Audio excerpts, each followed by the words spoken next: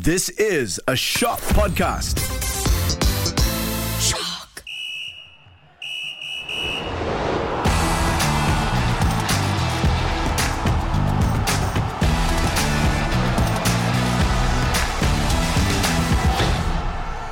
Hello and welcome to the Podball Sportscast, the podcast that gets knocked down but gets up again, and then they get knocked down again, then they get back up again. No, wait, that's Liverpool. Today we have Nicholas John. Hello. He gets knocked down but never gets up because he's lazy. We also have a special guest star, Mifzal. Hi, Mifzal. Happy Friday. I'm too scared to knock him down. He looks scary. Also, we have a very, very special guest, Adam C. from Astro, SuperSport. Not special. You all know me. Faisal, you know me for how many years? Still special to me. No. And it sounds like a Chumbawamba special. I get knocked down, but I get up again, over and over again. But sorry, I digress. Yep, we pee the night away. Yes. Karami Kamil isn't here today. He's been dropped from the first team because he refused to come on as a substitute the last time. Painful. Let's talk about the Champions League. And of course, the biggest story is Barcelona's Champions League humiliation. They were demoted to the Europa League even before they kicked off against Bayern Munich. That, of course, happened when Inter Milan beat Victoria Plzen in the early kickoff. Barcelona then went on to lose 3-0 to Bayern, the sixth time in a row they lost to the German Giants. Now, they'll end the group stage in third place regardless of the outcome of the final game behind Bayern and Inter. So, Nick, what's your take? It's particularly disappointing for Barca, I think, because mainly the manner of the defeat. It was just too easy for Bayern. This used to be a kind of tie between like two of Europe's like heavyweights, it's supposed to be a classic and all that. This one was just too easy. And it says a lot because nobody expected Barca to even win this one. You know Nagelsmann hasn't conceded a goal against Barcelona? Right. And this is supposedly like one of the best they used to be one of the best attacking teams in Europe, right? Yeah. Barca, yeah. But that's how far they've fallen, I guess you could say, that no one expects them to beat Barca this time. To beat Bayern, this time. But I also think it didn't do them any favors going into the match knowing that they were already out. Yeah. Right. Yeah. So, it's hard enough to motivate yourself for most matches, let alone, when it's a match where the outcome is already not in your favor. So I don't know. But what do you think? Well, I think that the consequences are massive. Firstly, you look at the fact that this year onwards, they're going to lose approximately 40 million from the La Liga TV rights because they took a loan in the summer. One of the levers they pulled, right? Or levers. And that's going to have adverse consequences. They still owe money. They still owe unpaid wages, transfer fees. And I think they're in real financial-ish problems right now because next year, they're going to be renovating the new camp. So there's going to be reduced capacity. They're going to have, 50,000 people less per game? Ooh, that's going to be about 50 million euros as well right there. There are so many consequences for this. And it's a bit of a chain effect as well, right? They had money issues. They couldn't get the players they wanted, so they play badly. And then as a result, they exit the Champions League. Yes. And then they lose money. And then you start that cycle all over again. Here's the best part. Now they're going to push again. I know that they have been recently for the Super League, right? So Atletico, Juventus, they were proponents of it. They're all out of the Champions League. And for Barcelona, they're caught between a rock and a hard place. And this includes Real Madrid because they want more money because more people watch La Liga for Real and Barca than any other side, let's be honest. But at the same time, by taking more money, you're weakening the other teams in La Liga, which makes it less competitive, less viewable, and therefore you're going to get less for your TV rights. So it really is rock and hard place. So what did they do? They say they want a Super League, which may or may not happen. I don't think it will, but there's all sorts of issues, including they're trying to do some new sporting laws in Spain. There's a lot of drama there. Yeah, Adam, you mentioned a good point, right? Barca, they've got their debt, sky-high wages, debt issues and all of that. could we see something along the likes of Leeds under Peter Ridsdale? I think Barca will be more protected than that, honestly, simply because La Liga, Spanish football, needs Barcelona. They need Barcelona and Real Madrid. And I think it could get to the point where and I know Real Madrid aren't exactly healthy financially, but I think that they need to protect Barcelona, because if Barcelona go under, then nobody's going to watch La Liga. Yeah. I mean, with all due respect to Atletico, I know they're a good side, but they are not the powerhouses that Barca and Real Madrid are. What do you think? I am actually genuinely surprised that Barcelona are going through this, because let's face it. How can you be surprised? Because people Look how in much my they paid for generation, Griezmann. people in my generation especially, we only know La Liga for those two giants, Real Madrid and Barcelona. Yeah. Okay. Just for context for the listeners, Mifzal, he's just growing his baby mustache. He's got more than me, I'll tell you that much. He removed the training wheels off his bike just last year. Okay, so carry on. Yeah, so I am genuinely surprised. I don't even follow them. I don't even follow this Spanish league, possibly you, Adam.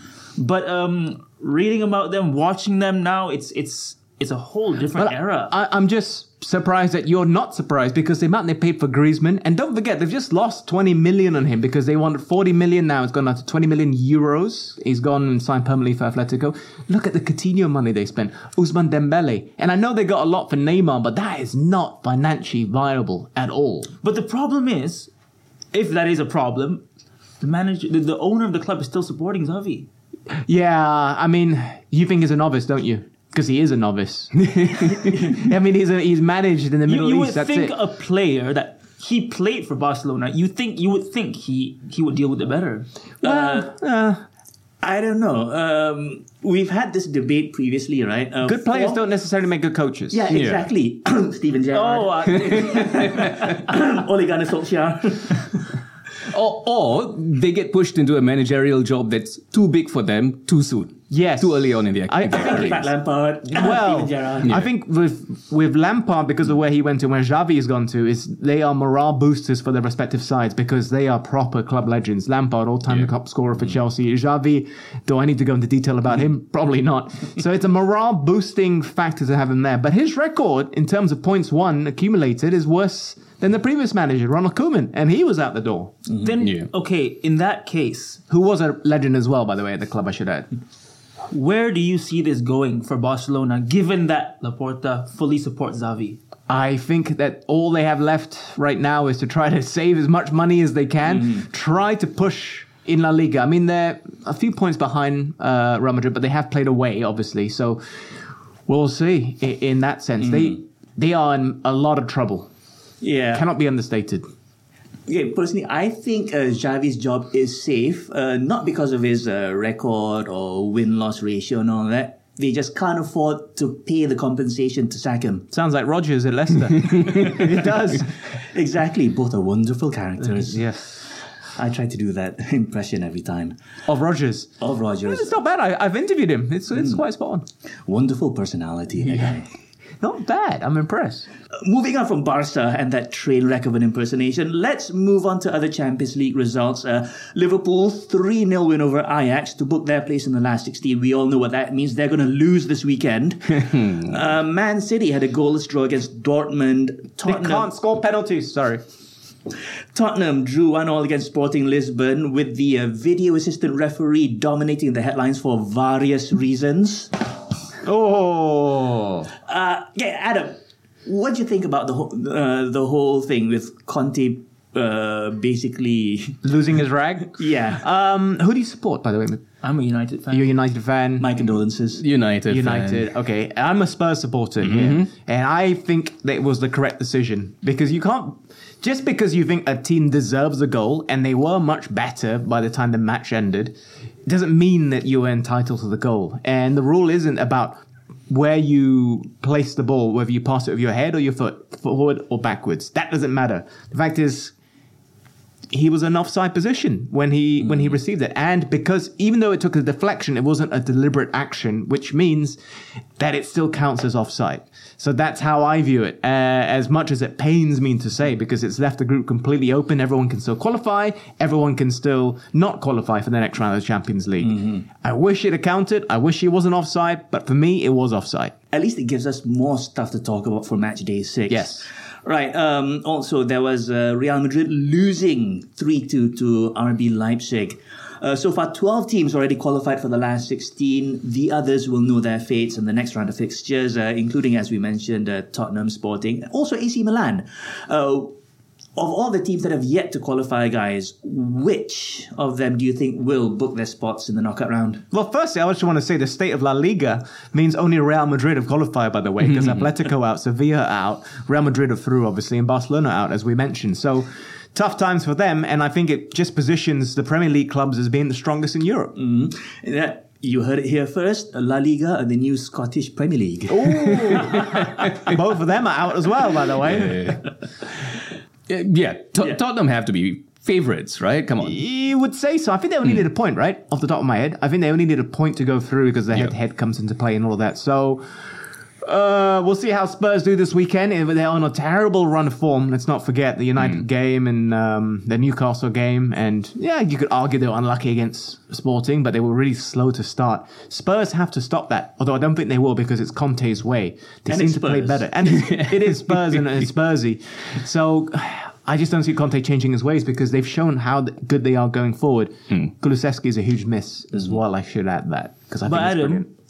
Since you're a Spurs fan, yes, sir, you should be able to know this. Aren't Spurs well known for slipping up? But that's at the Spursy. Spursy. That's just Spurs. Well, I mean, you could argue that last season that was Arsenal. They were in the prime position to get the Champions League spot, and they didn't. I was at the stadium for the North London Derby, the second one of the season, where Spurs won comfortably. And then Arsenal went and cocked it up by going to Newcastle and losing there as well. In other words, doing an Arsenal. Doing an Arsenal. You could say doing a North London. Spurs or Arsenal will cock it up. And hey, don't forget who lost last night in Europa League. I know that's further down the agenda, Arsenal. But anyway, moving forward. Good segue. We are moving on to the Europa League. Since Karami isn't here, we won't riff on Arsenal losing 2-0 to Eindhoven. I think it's a blip. I know they drew in the Premier League on the weekend and they lost yesterday, but they're still in prime position to finish top of their group. And by the way, you don't want to finish second in your group in the Europa League because of some of these so-called heavyweights arriving into the next round of the Europa League from the Champions League. Except for Barcelona, they'll be easy targets. Apparently so. When's the last time you heard teams, hoping to draw Barcelona in the playoffs? Oh, well, it depends on the team. It seems Lewandowski can do it against the so-called smaller sides, but against the bigger sides, i.e., like a Real Madrid, he's drawn a blank. Man United shot the Sheriff Tiraspol 3-0. Roma pipped HJK Helsinki 2-1. Lazio 2-1 win over Midtjylland. Come on, Tammy Abraham. Sorry, the Roma game. He should be. I hope he goes to the World Cup. I hope. Ivan Toney's a great shout as well. Callum Wilson. Anyway. All right, let's move on to this weekend's Premier League action. Arsenal will face Nottingham Forest. Man City travel to Leicester. I heard rumours that the King Power Stadium's already flooded because Brendan's sweating like mad. Well, he had a good result. We got to give him that last weekend. Yeah, very good. 4-0. Well, first 4 shots on target. Now I've got him doing it. Liverpool host Leeds. Or should I say Liverpool are preparing to lose against Leeds. Spurs away at Bournemouth. Brighton host Chelsea. Man United are at home to West Ham. Unai Emery says good evening to his career at Aston Villa with a match against Newcastle. There's also Crystal Palace v Southampton, Brentford v Wolves, and Fulham v Everton. Be sure to catch the best Premier League action live on Astro. Now, Adam, which have been the Premier League teams that surprised you the most this season? I'm talking about the good surprise, not the bad surprise like Liverpool. Newcastle. 100% Newcastle. At time of recording, from the end of last weekend before the next round of fixtures, they're sitting in a Champions League position. They're just behind Spurs. They're level on points with Chelsea. I know Chelsea have a game in hand, but that's brilliant. I don't know if you agree here. Adam, I just have one direct question for you about Newcastle. Is it because of the money? You could say it's because of the money, but I think a lot of credit has to go to the manager. We're just talking about Barcelona. Look at the players they sign. I know they're broke, but you bring in people like Lewandowski, and Xavi's not getting the best out of those players in the big games. I think Eddie Howe, when he came into the side, there were a lot of accusations that he doesn't know how to coach a team to defend. I think he's shown that they can defend now. They have the best defensive record right in the league, and he shored up the team last year. And if you look at the team that kept them up, Trippier got injured. Chris Wood seemed to be more of a signing to deflate Burnley because he was their chief goal scorer. It was Dan Burn. Dan Burn was the biggest difference because Guimaraes wasn't starting matches for the first part of his Newcastle career. I think he was still betting into the squad. I would say Dan Burn was the most important. So no, I don't think it's the money. Guimaraes has come in, but look at the players that have stepped up this season. Miguel Almiron, he was there well before the money. You look at Callum Wilson. When he stays fit, he's a brilliant, brilliant striker. He was there before the money. You could say Nick Pope. I don't think he was bought for a crazy amount of cash. I think they've spent sensibly. And their result last weekend was without Alexander Isak as well. He was, for me, their big summer signing. Amount of money that made people sit up and take notice. So no, I think Eddie Howe has fostered a really, really strong side, and I think they're overachieving now from the expectation. They probably wanted a top half finish. Now they're pushing for a spot in Europe, so hats off. Yeah, and picking up on that as well, because I think it's a little bit. A lot of people say, "Oh, it's the money," because they have the money to spend. But they didn't necessarily spend it on all the players and managers. It's sensible, sensibly. right? Because look, when the new owners first came in, everyone was talking about buying Mbappe and bringing in like the biggest managers in the world and signing the best strikers in the world and all that, which they never did. They did, like what you said, bought sensibly, bring in the players that you need, the players that would fit your system and all that. And it's working for them. It's working brilliantly. And you have to understand it is a tough ask to get a player to come to Newcastle. This isn't a knock on the city. My wife spent 5 years there. Liverpool and Newcastle are my favourite cities to visit in the UK because the atmosphere there is amazing. I mean, if you ever go to Newcastle, it's a one-club city. Their local rivals are Sunderland, which is another city down the road. But the stadium is right in the middle of the city. And when it's match day, you can see it's like the heart. And you've got all the fans going across all the roads, walking to St. James's Park. And they're like the veins, the blood going into the city, the cathedral that is St. James's Park. And Bruno Guimaraes has come out and he's spoken and said he is so impressed. He is so happy of how the fans have taken to him. They love Bruno Guimaraes, and you can see that the supporters have a huge effect on the players because they're happy as well. Is it like the Anfield atmosphere? It feels like that at times. The stadium, last time I visited was last year, so I'm sure they've spruced it up, but Mike Ashley did not do housekeeping, I guess you could, lack of a better word for the stadium. Similar to Old Trafford needs a makeover.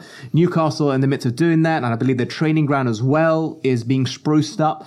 And it's a special, special place to go to. And to get players to go there can be tricky, like I mentioned earlier on, because it's very isolated. It's way up there in the northeast. Parts of Scotland are further south than Newcastle are. Let's put it that way. And if Newcastle start becoming really competitive, I can see more players coming in the future, really high-profile players. Because, okay, they have the money, but also they are becoming a competitive side to play for. Okay, yeah. Spending-wise, TLDR, Newcastle are the anti-Man City. Well, I mean, the City took a while before they really started becoming competitive. Who can forget Aguero, QPR, and all of that? I wish them all the best. I like Newcastle. Maybe because my wife studied there. Maybe because I like the city. But it's going to be interesting because it's not a London club. To attract players to London is easy because it's London. Newcastle's a different proposition. I just hope one day we don't hear people saying that Newcastle become an oil club. Wow. Hey, that's xenophobic. It's xenophobic. It's a country-owned club, just like Manchester City. We can say that instead. Still on finances though, but we're going to talk about Formula One. An announcement will be made later today on the penalty for Red Bull for breaching the budget cap. The team's been negotiating with the authorities for a settlement. So it's widely believed it's just going to be a slap on the wrist. Maybe they'll have to hire Mick Schumacher. Doesn't this defeat the purpose of a budget cap? I mean, at the very least, other teams are going to look at the outcome and say, what what the hell? It's worth the risk. But it's a minor breach for one. Mm-hmm. It's not a major breach. And I know that Mercedes will be the most hurt by this because obviously what happened in Abu Dhabi last year. However, Ferrari and Mercedes had the biggest spending before cost cap was introduced. So, I mean, they were quite happy to outspend all of their rivals by some distance, I believe. I don't have the exact numbers here. I'm just guessing. But now that the cost cap is in place and they lost out in the title last year, it's a big issue. Nah. Yeah, but okay, for you mentioned it was a minor breach, but for a super competitive team like Red Bull, even the slightest bit of overspending will result in a massive time advantage for them. Oh, yeah. Right? Yeah. So, it probably would, although they claim it's catering, right? Well... They claim. You kind of see Mercedes and Ferrari's point here. Yeah, I do. It's just for me, it's just like you guys spent way more than any other team previously. So you reap what you sow. That's how I'm viewing it. Maybe because I'm a Michael Schumacher fan and I don't want his record to be broken. I know he's tied with Lewis, but maybe that's me being a bit biased, I have to say. Catering, wasn't that Tony Fernandez's team? I never knew how to pronounce that. Caterham, right? Yeah, it is. Okay. Well, that's it for today's episode of the Podball Sportscast. Thanks for listening in. But before we go, I just want to say that you should always treat yourself with love, respect, and kindness. I hope you're taking good care of yourself, both physically and mentally, you awesome people. We'll see you next time. I'm Faisal American. He's Nicholas John. I am. I'm Ifzal Malik, I think. And I believe my name is Adam Carruthers or Adam C or idiot, whatever you want to call me. Is that it? That's it. That's it. I've got many more names to describe myself, which I can't repeat on air. All right. Cheerio. Bye.